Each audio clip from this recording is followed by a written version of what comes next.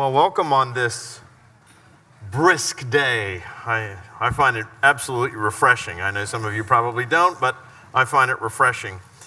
We are in Romans chapter 9, and we are continuing this study of what I think everybody would agree is a very difficult section, not only of the epistle, but of the entire Bible. This whole issue of election and the corresponding doctrine of reprobation. So we're going to continue that today. I know you're thinking, is there any end in sight? And there is, of course, but we're not there yet. So we want to try and understand as best we can what Paul is trying to say to us here, in the hopes that we can see this for what it's intended to be, and that is an amazing picture of God's grace and mercy to those who believe. So Romans chapter 9 will begin at verse 18. If you have your Bibles, please go ahead and open them up. Paul writes, "So then, God has mercy on whomever he wills, and he hardens whomever he wills. Now you will say to me then, why does God still find fault? For who can resist his will? But who are you, O man, to answer back to God? Will what is molded say to its molder, why have you made me like this? Has the potter no right over the clay to make out of the same lump one vessel for honorable use and another for dishonorable use? What if God, desiring to show his wrath and to make known his power, has endured with much patience vessels of wrath prepared for destruction, in order to make known the riches of his glory for vessels of mercy, which he has prepared beforehand for glory? Even us whom he called, not only from the Jews, but also from the Gentiles. As indeed he says in Hosea, those who were not my people I will call my people, and her who was not my beloved I will call my beloved. And in the very place where it is said of them, you are not my people, there they will be called the sons of the living God. And Isaiah cries out concerning Israel, though the number of the sons of Israel be as the sand of the sea, only a remnant of them will be saved. For the Lord will carry out his sentence upon the earth fully and without delay. And as Isaiah predicted, if the Lord of hosts had not left us offspring, we would have been like Sodom and become like Gomorrah. What shall we say then? The Gentiles who do not pursue righteousness have attained it. That is a righteousness that is by faith. But that Israel, who pursued the law that would lead to righteousness, did not succeed in reaching the law. Why? Because they did not pursue it by faith, but as it were based on works. They have stumbled over the stumbling stone. As it is written, behold, I am laying in Zion a stone of stumbling and a rock of defense, and whoever believes in him will not be put to shame. I want to return to some of the attempts that people have made to try and soften Paul's teaching on this doctrine of election. We recognize that this is the teaching of Scripture. I said last week that while we would very much like to just pass from Romans chapter 8 right on to Romans chapter 11 or Romans chapter 12 and not even deal with this whole section of Paul's epistle, we can't do that because Paul was an apostle. We believe that he was divinely inspired by God, and the words that he produced were not merely his opinions or thoughts. What Paul ultimately produced was the word of the Lord, and we give at least lip service to that every Sunday when we read from Paul's epistle, or this epistle, or any of the other epistles, 1 Corinthians, Ephesians, Philippians, whatever it is. We say at the end, this is the word of the Lord, and the congregation responds, thanks be to God. So if we really believe that Paul was carried along by the Holy Spirit and what he produced was the Word of God, difficult or not, you and I have an obligation to try to the best of our ability by the grace of the Holy Spirit to understand what the apostle is saying. Now, some people have recognized, okay, Paul is teaching about election here, but certainly there must be a better way to understand it than what I have been teaching you. And of course, what I'm trying to teach you is what Paul taught you. But people try to get around that. You know, when somebody says something, you want to put the most positive spin on it, if at all possible. And that's what many people try to do when it comes to Romans. Now, what I'm going to show you is that I think that is a fool's errand. I think what Paul is saying here is pretty easy for us to understand. in terms of what he's saying. It may be difficult for us to comprehend how that works out, but I don't think it's very difficult to understand what Paul is saying here. When he talks about the potter having the right over the clay, that's not hard to understand. It may be hard to accept, but it doesn't mean it's hard to understand. But people have nevertheless tried to get around this doctrine of election. For example, some have argued that what Paul is talking about here in Romans chapter 9 is not something that pertains to individuals. This is something that pertains to nations. I mean, Paul is talking about the election of Abraham, for example. He invokes the names of Isaac and Jacob, and surely what's being implied here is that Paul is talking about the nations that sprung from those people. They were the fountainheads, if you were, of entire peoples, and that's what Paul is talking about. He's talking about the calling of Israel. He's not talking about the calling of any specific individual. Now you say, well, Abraham was an individual. Oh, yes, but they would say, but Abraham, you have to start somewhere if you're going to call a nation. And so he started with Abraham. But after that, it was the calling of nations. And that's what's represented by Jacob and Esau and Abraham and so forth. This is not a question of individuals. What's the problem with that? Well, the problem with that, of course, is that Pharaoh is mentioned in this list as well. And the Egyptians really don't have a part to play, at least a major role. They're not in any way God's chosen people. You can make that argument about Abraham, Isaac, and Jacob, absolutely. You can even parlay Esau into all of that, but it's very difficult to do that when it comes to Pharaoh. And it seems as though God has raised up Pharaoh for a very specific purpose, that he might display his wrath in Pharaoh. So the argument that this is just a reference to the election of nations is not true, because Pharaoh is mentioned, and Pharaoh is an individual. He's not the fountainhead of the Egyptian people. He's just one man in a long list. Others have argued that, well, what Paul is really talking about here is election of individuals, not the election of nations, not the election of patriarchs, but it is an election that is based upon foreknowledge. I mean, we say it every Sunday, don't we? He is the one unto whom all hearts are open, all desires known, and the one from whom no secrets are hid. Furthermore, we also know that God is omniscient. That's one of his qualities. That's one of his characteristics. He knows all things. He sees the end from the beginning. And the argument here is that, yes, God elects people and saves them, but it's on the basis of his foreknowledge. In other words, God looks down the great corridors of time, and because he knows all things, he knows the end from the beginning, because he's the Alpha and the Omega, the first and the last, he can see beforehand the decisions that people would make. And on the basis of that knowledge of the decisions they would freely make, he therefore elects them to salvation and some to reprobation. Now, that seems to be a very satisfactory explanation to many people, and that says, well, that preserves the idea of free will. I like that.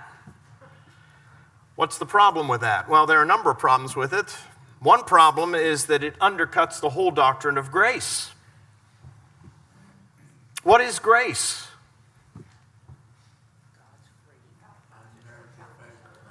That's right, unmerited favor. God's unearned, unmerited favor. Well, if God elects us on the basis of what we decide, on the basis of what we do, where's the unmerited favor in that? See, actually, what God is doing is he is saving us. Why? Because we did something. A person who is saved because of something that they chose or something they did can never say to God alone be the glory. Now, they may be able to say to God be glory, but they can never say to God alone be the glory, because you see, they did something. They contributed something to the process. Now, it may have been a very small part by comparison to what God does, but nevertheless, there is a human contribution. And anytime there is a human contribution, what we inevitably do is we rob God of just a little bit of his glory. And it is not all of grace.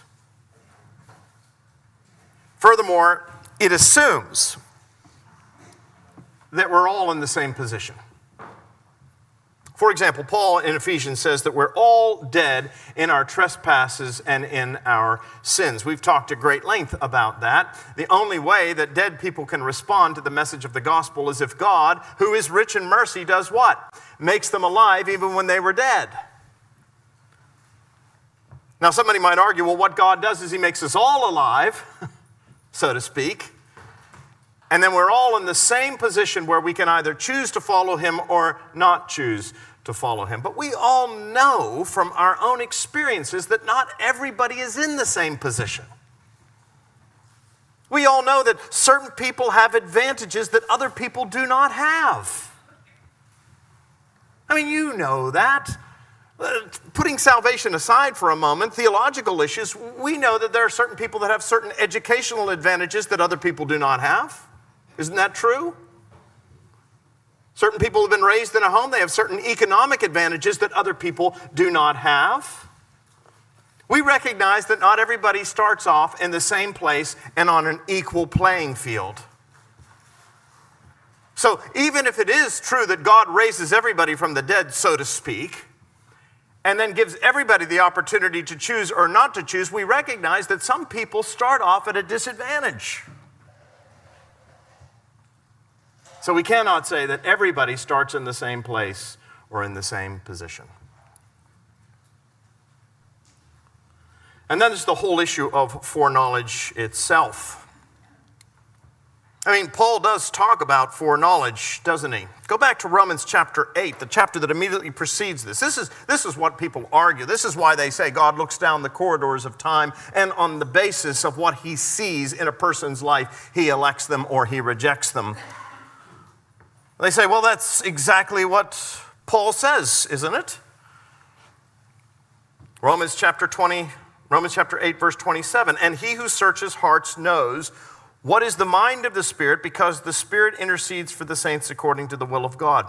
And we know that for those who love God, all things work together for good, for those who are called according to his purpose. For those whom he foreknew, he also predestined to be conformed to the image of his Son, in order that he might be the firstborn among many brothers. And those whom he predestined, he called, and those he called, he justified, and those he justified, he glorified. When we looked at this section some months ago, I said that these are the 5 golden links of salvation. How do we know that God is going to work all things together for good? Because God is sovereign and in control from the beginning. Because those he foreknew, he predestined. And those he predestined, he called. And those he called, he justified. And those he justified, he will what? Glorify. It's because it's the work of God from stem to stern, from start to finish, that we know that all things will work together for good. Well, somebody might argue, well, right there it is. It's foreknowledge. Those whom he foreknew, he predestined. But what does that word foreknowledge mean in the New Testament? It does not merely mean to see the decisions that they will make beforehand. The word actually means he took note of them. That is, he knew them beforehand. He took note of them. Like he took note of Abraham. He took note of Abraham when Abraham was what? Living in ignorance in Ur of the Chaldeans, an idol worshiper. And then God did what? Predestined him. Those whom he foreknew, he predestined. Those he predestined, he then called. Those he called, he justified. Those he justified, ultimately, he glorified. So the word foreknowledge does not simply mean to know what they're going to do beforehand. It really means that God, before the foundations of the earth, for reasons that are secret to him, took note of them. Took note of them. So attempts to soften what Paul is saying here, they really, if you study the text closely, just don't work. Now, we're still troubled by this doctrine, and I understand that. So I just want to highlight some important points that we need to remember as we continue to work through this section of the epistle. First thing is this: the doctrine of reprobation. That is, the doctrine of election. God elects some, he saves some. Reprobation, that concerns those who are not elect. It's important that we understand that reprobation does not mean, and this is very important, does not mean that God creates people for the sheer purpose of destroying them. That he elects some in order to save them, and he elects others for the sheer purpose of damning them. That's not what the doctrine of reprobation means. And it's important that we understand that. Why? Because if that's what you're teaching when you talk about reprobation, you're actually making God the author of sin. You're saying that God created people with a sinful nature. He created them for the sheer purpose of putting them to death. And the Bible is clear, we cannot make God the author of sin. He is light, and in him there is no darkness at all. So God does not create people for the sheer purpose of punishing them. Now, somebody might say, but what about Pharaoh? We've already mentioned Pharaoh. Isn't that what Paul says about Pharaoh? I raised you up for this very purpose. Go back to Romans chapter 9, to this section that we were just reading. Beginning at verse 14, what shall we say then? Is there injustice on God's part? By no means, for he says to Moses, I will have mercy on whom I have mercy. I will have compassion on whom I have compassion. So then, it depends not on human will or exertion, but on God who has mercy. For the scripture says to Pharaoh, for this very purpose I have raised you up, that I might show my power in you, and that my name might be proclaimed in all the earth. So then he has mercy on whomever he wills, and he hardens whomever he wills. Now somebody might say, well, that says that God raised up Pharaoh for the very purpose of destroying him. Is that really what the text says? I think it's important when we study the scriptures and we come to something that seems, initially at least to us, difficult, that we first of all read the text closely. And second of all, we read the whole text. Let me give you an example of what I mean. Keep your finger there in Romans for a moment and turn to Ephesians chapter 2. One of the things that Paul was accused of during the course of his ministry and his missionary journeys was that Paul was arguing that people could live any way they wanted because they were saved by grace. This is what is known as antinomianism. There is no place for the law. There is no place for good works in the Christian life. That anytime you begin to say you need to do this or you need to do that, anytime you invoke that kind of a law, what you are doing is you are undercutting the doctrine of salvation by grace through faith. Now, here's a question for you. This is not meant to be a trick question. I think you know the answer to this. How are we saved? Are we saved by any works that we do? Even the smallest work. How are we saved? Solely by the grace of God, which is what?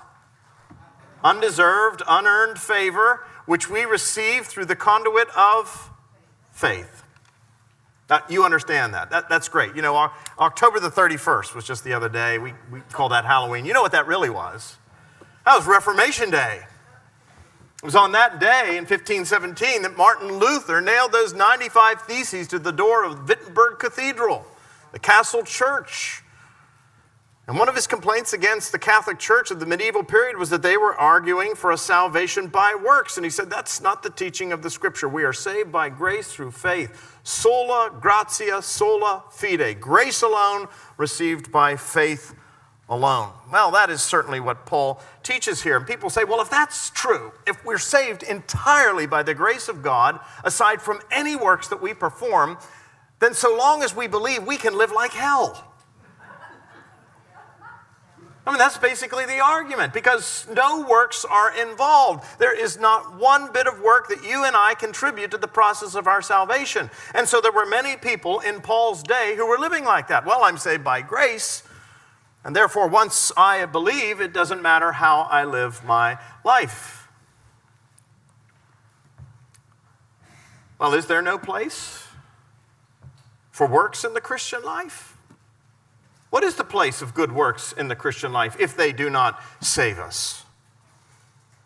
One of the passages that people often quote is Ephesians chapter 2, verse 8. This is that critical verse. Luther loved this verse. He probably didn't have a highlighter in his day, but if he did, he would have highlighted this verse. And this is what it says: "For by grace you have been saved through faith, and this is not your own doing. It is the gift of God, not a result of works, so that no one may boast." I mean, Paul could hardly be clearer than that. He says it over and over again. It is by grace that you have been saved. This is through faith. This is not your own doing. It is the gift of God. It's not the result of works, so you cannot boast. I mean, how much clearer can you get than that? There's no place for works in the Christian life. That's what people say. But read the next verse. That's the verse that everybody ignores. That's the verse that everybody cuts out. "For we are his workmanship, created in Christ Jesus for good works, which God prepared beforehand that we should walk in them." Paul is very clear. No, we're not saved by our works. His argument here is that while we've been saved from something, we have been saved for something. The good works don't save us, but what Paul is saying here, and this is very important, by the way, the good works that we do are the evidence of our salvation. And Jesus in the Sermon on the Mount says, "You will know them by their fruits." Now, when I say the good works are the evidence of salvation, I'm not talking about the good works that society or the world finds pleasing and acceptable. In other words, many people think, well, I'm an upstanding member of the community, therefore my good works are the evidence of my salvation. That is not what the Bible teaches. When we talk about good works, we're talking about those works that Christ himself did. We're talking about the fruit of the Spirit when Jesus said, "You'll know them by their fruit." What are the fruit of the Spirit? What is the fruit of the Spirit? It's love, joy, peace, patience, kindness, goodness, faithfulness, gentleness, self-control. That is the fruit of the Spirit. And if you look at it, you begin to realize that there's only one person in all of history who has ever possessed those things in abundance. And who is that? Jesus. I think it's very interesting that it's described as the fruit of the Spirit, not the fruits.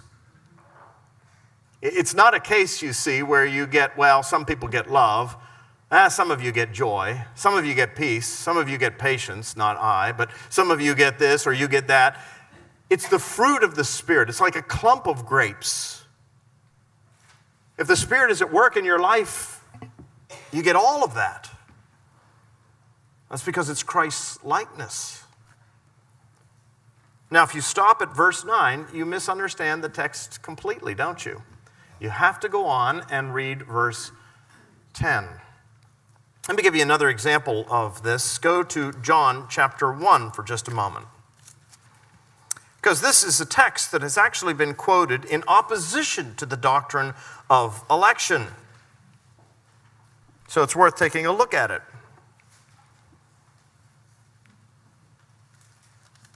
John chapter 1.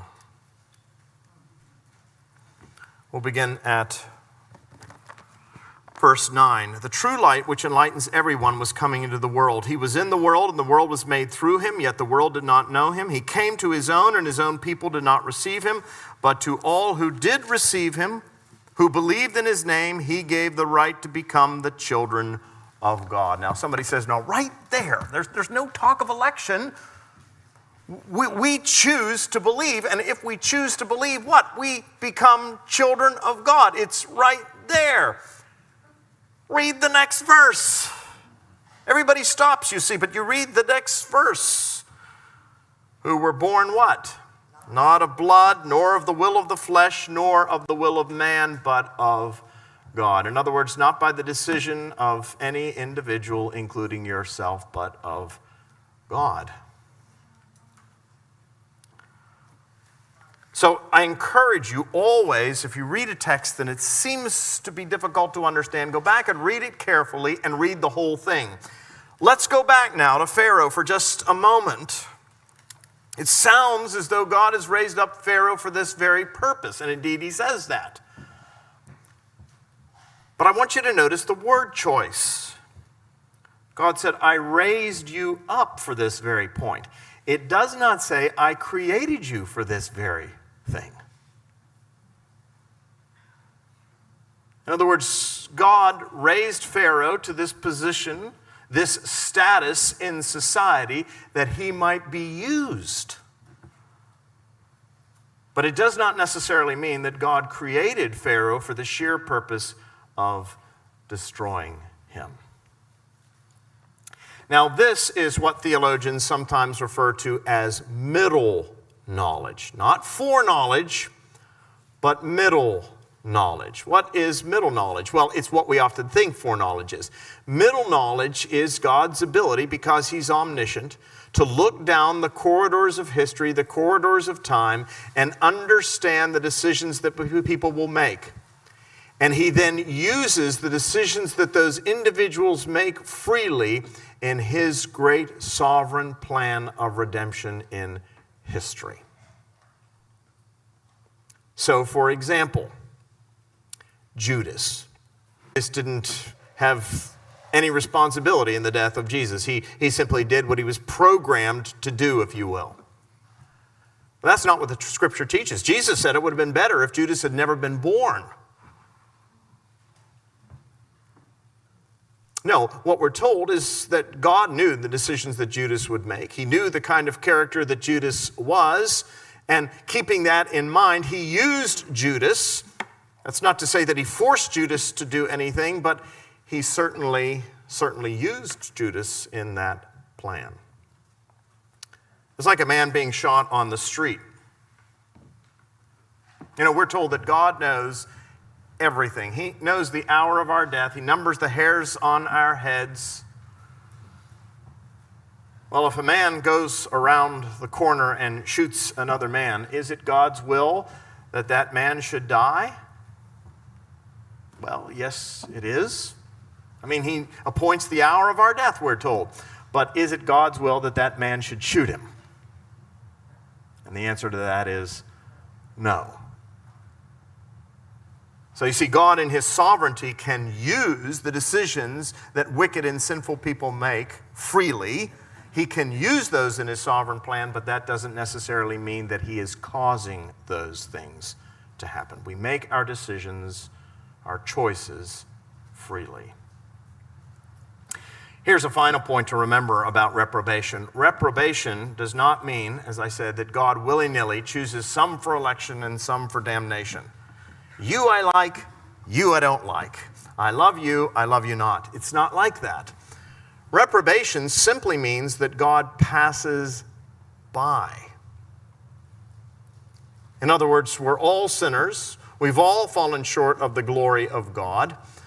God is under no obligation to what? Save anybody. As I said, according to what Paul is saying here, nobody gets injustice in the eyes of God. We get exactly what we deserve. But God, who is rich in mercy, chooses to save some. He's under no obligation to save any. If he saves only one, there is mercy. The fact that he saves many, there is great mercy. So we need to keep all of those points in mind, especially as we turn now to looking at this from God's perspective. Now, I know that's difficult for us to do because as human beings, how else can we look at it but as human beings down here on this level? But Paul in these verses basically gives us three contrasts, and these three contrasts can help us to look at the situation from God's perspective. So again, we're continuing to drill down deep into this great doctrine. Paul makes three contrasts here in the verses that we're reading. In verse 21, he makes a contrast between man and God. And then he makes a contrast between something that has been formed and the one who has formed it. And then he makes the contrast between a potter and the clay. Now, all three of these images, all three of these contrasts are meant to relate the same message, but each of them adds something unique. So, look again at verse 21.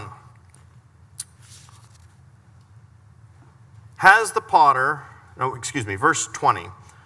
But who are you, O man, to answer back to God? Will what is molded say to its molder, why have you made me like this? The first contrast is God and man. Who are you, O man, to talk back to God? Paul says if you want to understand as much as we're capable of understanding this doctrine of election, you have to see yourself for who you really are, and you have to see God for who he really is.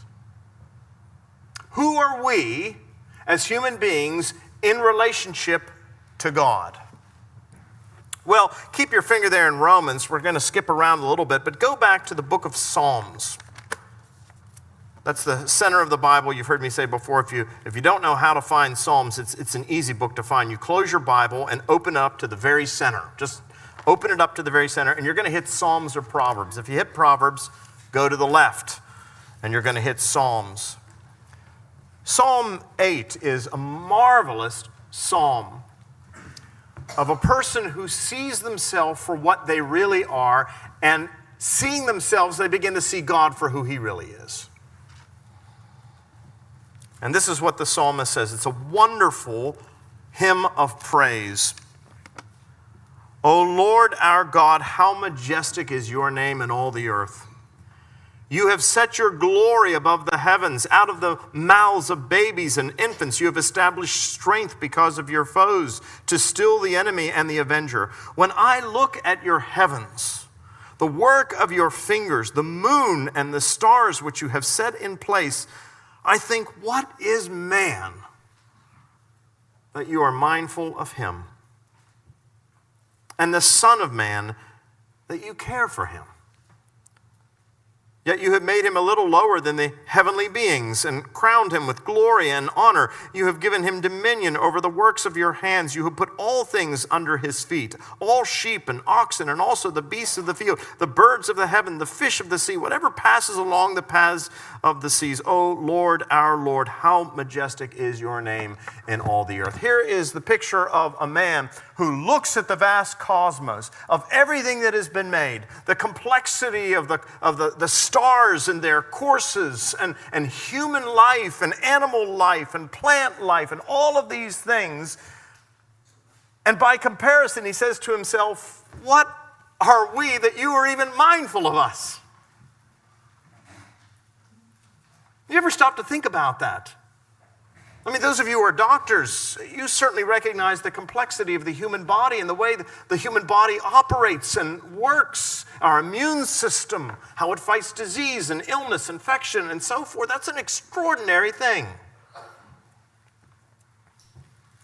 Scientists and cosmologists and astronomers who look at the planets and the galaxies, and we are continually discovering new things in outer space, things that we cannot even begin to understand, like singularities, black holes.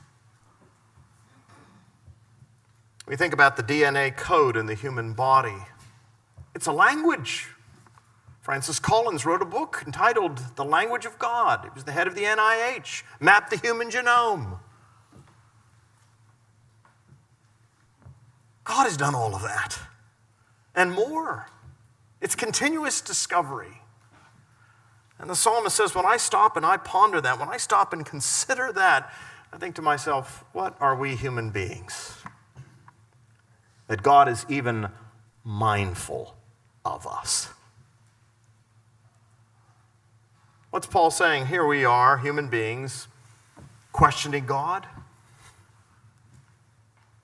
Saying, God, why have you done this? How dare you do it this way? Paul says that is the height of presumption. What right do any of us at all, have to question God? Now, if you're there in Psalms, go to the left and you'll hit Job. Because Job is A great example of exactly what I'm talking about. You all know the story of Job. Job had all of these disasters befall him. It's a complicated story. This is an old piece of literature. Many regard it as the oldest piece of literature in the Bible. But Job has had all of these disasters befall him. And so Job begins to question God. You ever done that in your life? Lord, why have you done this to me? You know, the minute we ask that, it's not really an inquiry, is it? It's an accusation.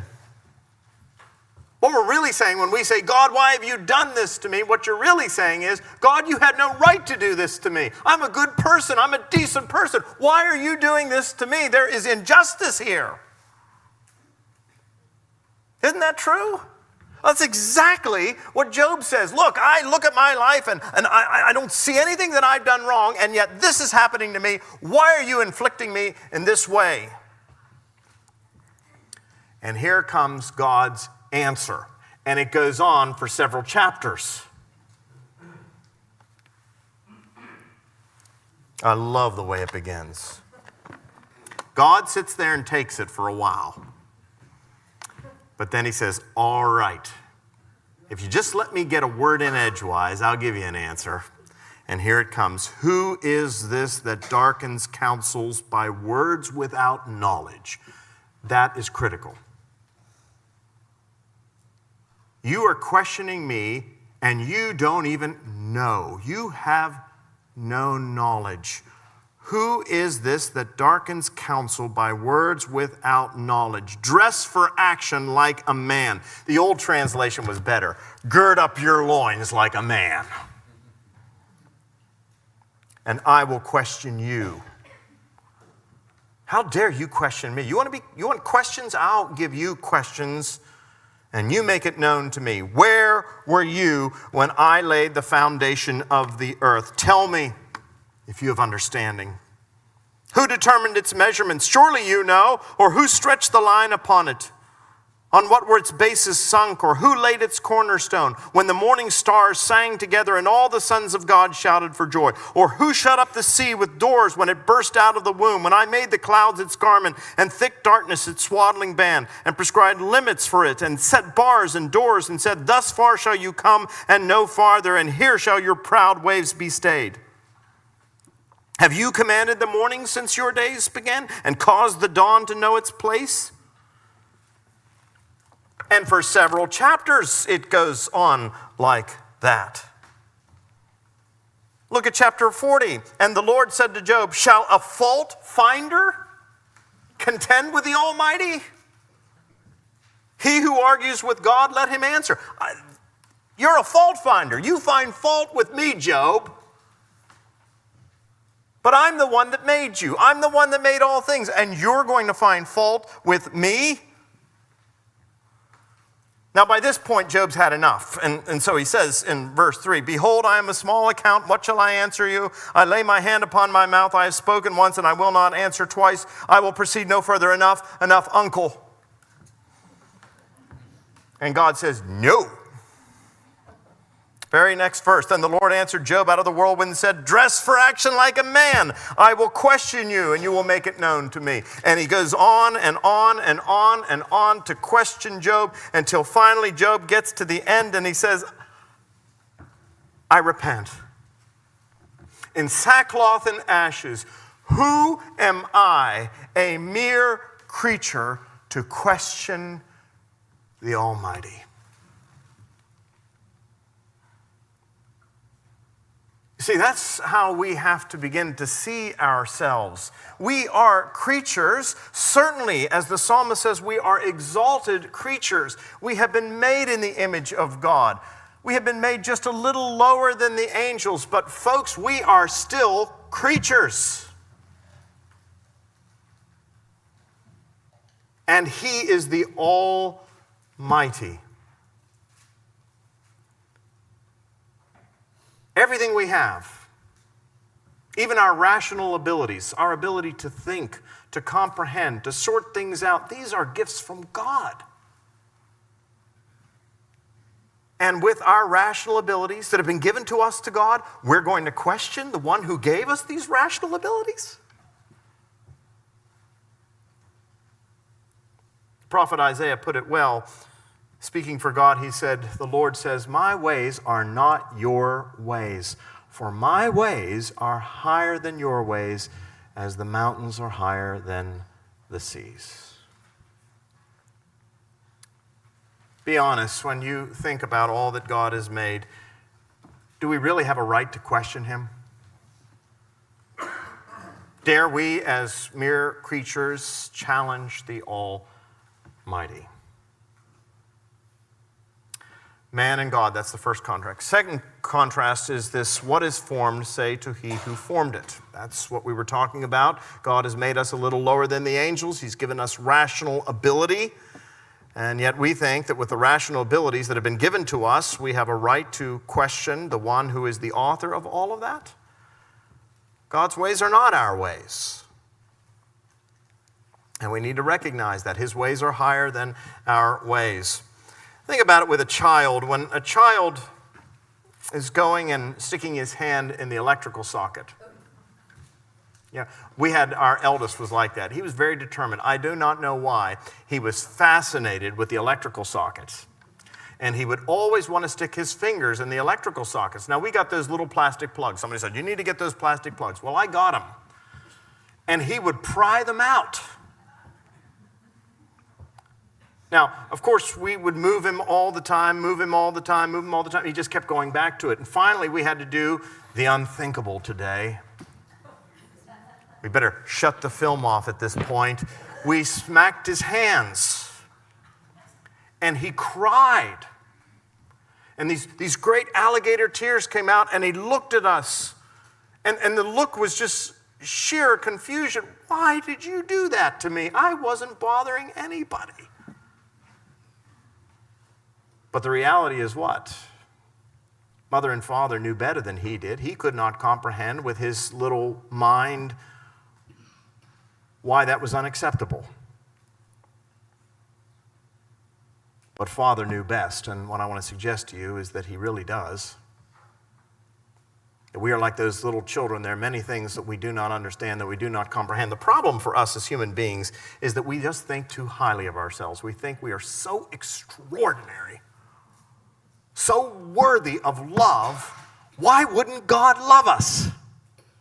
Well, he does love us. But what we have to get through our minds is that he doesn't love us because we're lovable. He loves us in spite of the fact that we're not. Here's the third contrast that Paul uses. It's the contrast between man and God, what is formed and he who formed it. It's the potter and the clay. Now, this is the richest of all these images, because it's very rich throughout the Bible, this image of a potter and the clay. You find it in several places in Isaiah chapter 29, Isaiah 45, and Isaiah 64. But for the sake of time, we're not going to concentrate on those three passages. We're just going to take a look today at Jeremiah chapter 18, because Jeremiah chapter 18 really is the most famous of all of these images.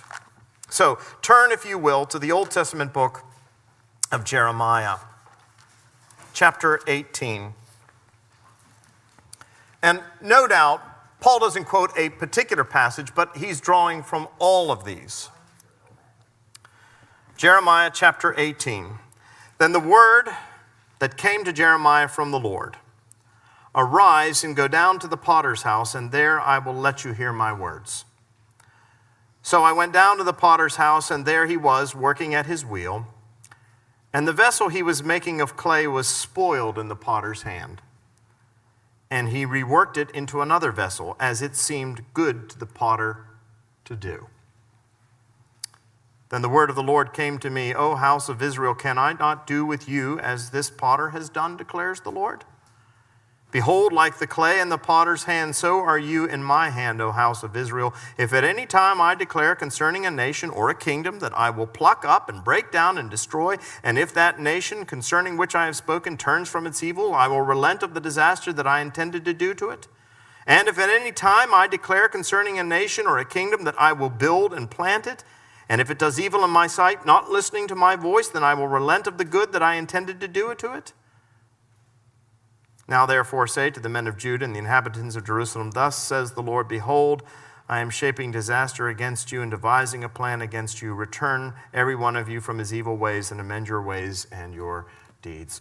What Jeremiah was being taught is that God has a right to do with the nation as God sees fit. Now you might say, well, this is just nations again. But nations are comprised of what? Individuals. And what God is saying is if God wants to plant Israel, that's God's right to plant Israel. If God wants to root up Israel, that's what? That's God's right to root up Israel. Why? Because God is the potter. And when that potter made that clay pot and it said it was spoiled in his hand, that is to say it really wasn't what he intended, he had the right to do what? To redo it and start all over again. Why? Because he's the potter. And for us to respond to God and say, why have you done this or why have you done that? For us to accuse God is like the clay saying to the potter, you have no right to do that.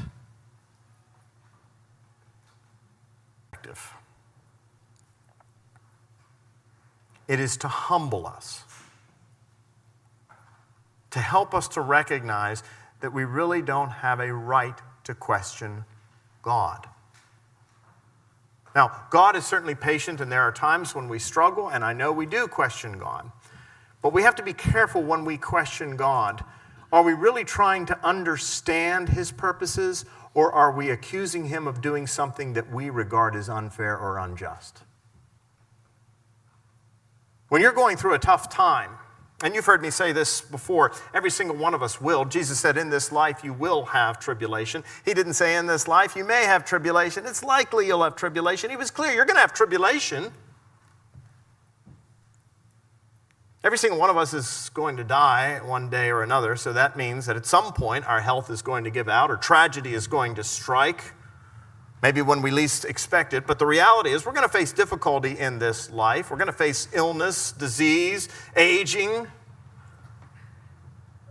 All of those things are going to happen to us. And when we're in the midst of them, it is perfectly legitimate when we're going through a difficult time to say, Lord, what are you trying to teach me in this? There's nothing wrong with asking those kinds of questions because we're recognizing that we have finite minds and there are things that we do not understand.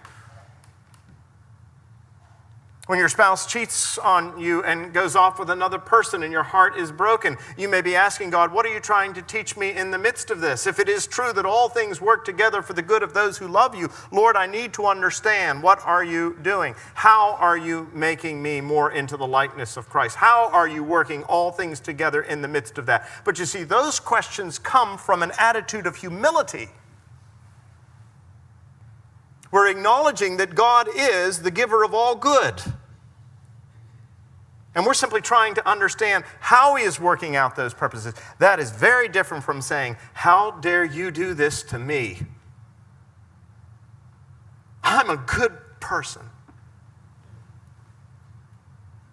If it really is true, if you really believe that we're saved by grace, folks, then what that means is that God, and this is perhaps the most important lesson that I can impart to you today, God owes us nothing.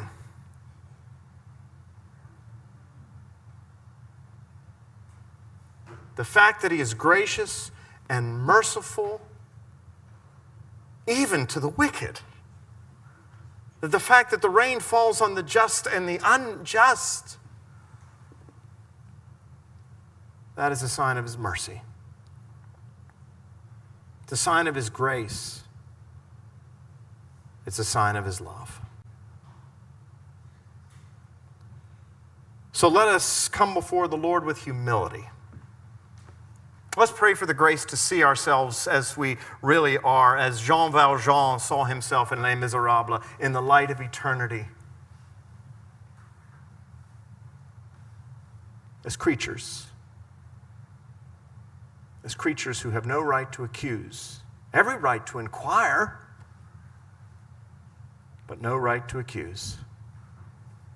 Creatures who, when all is said and done, can only say, God knows best. So to God be the glory.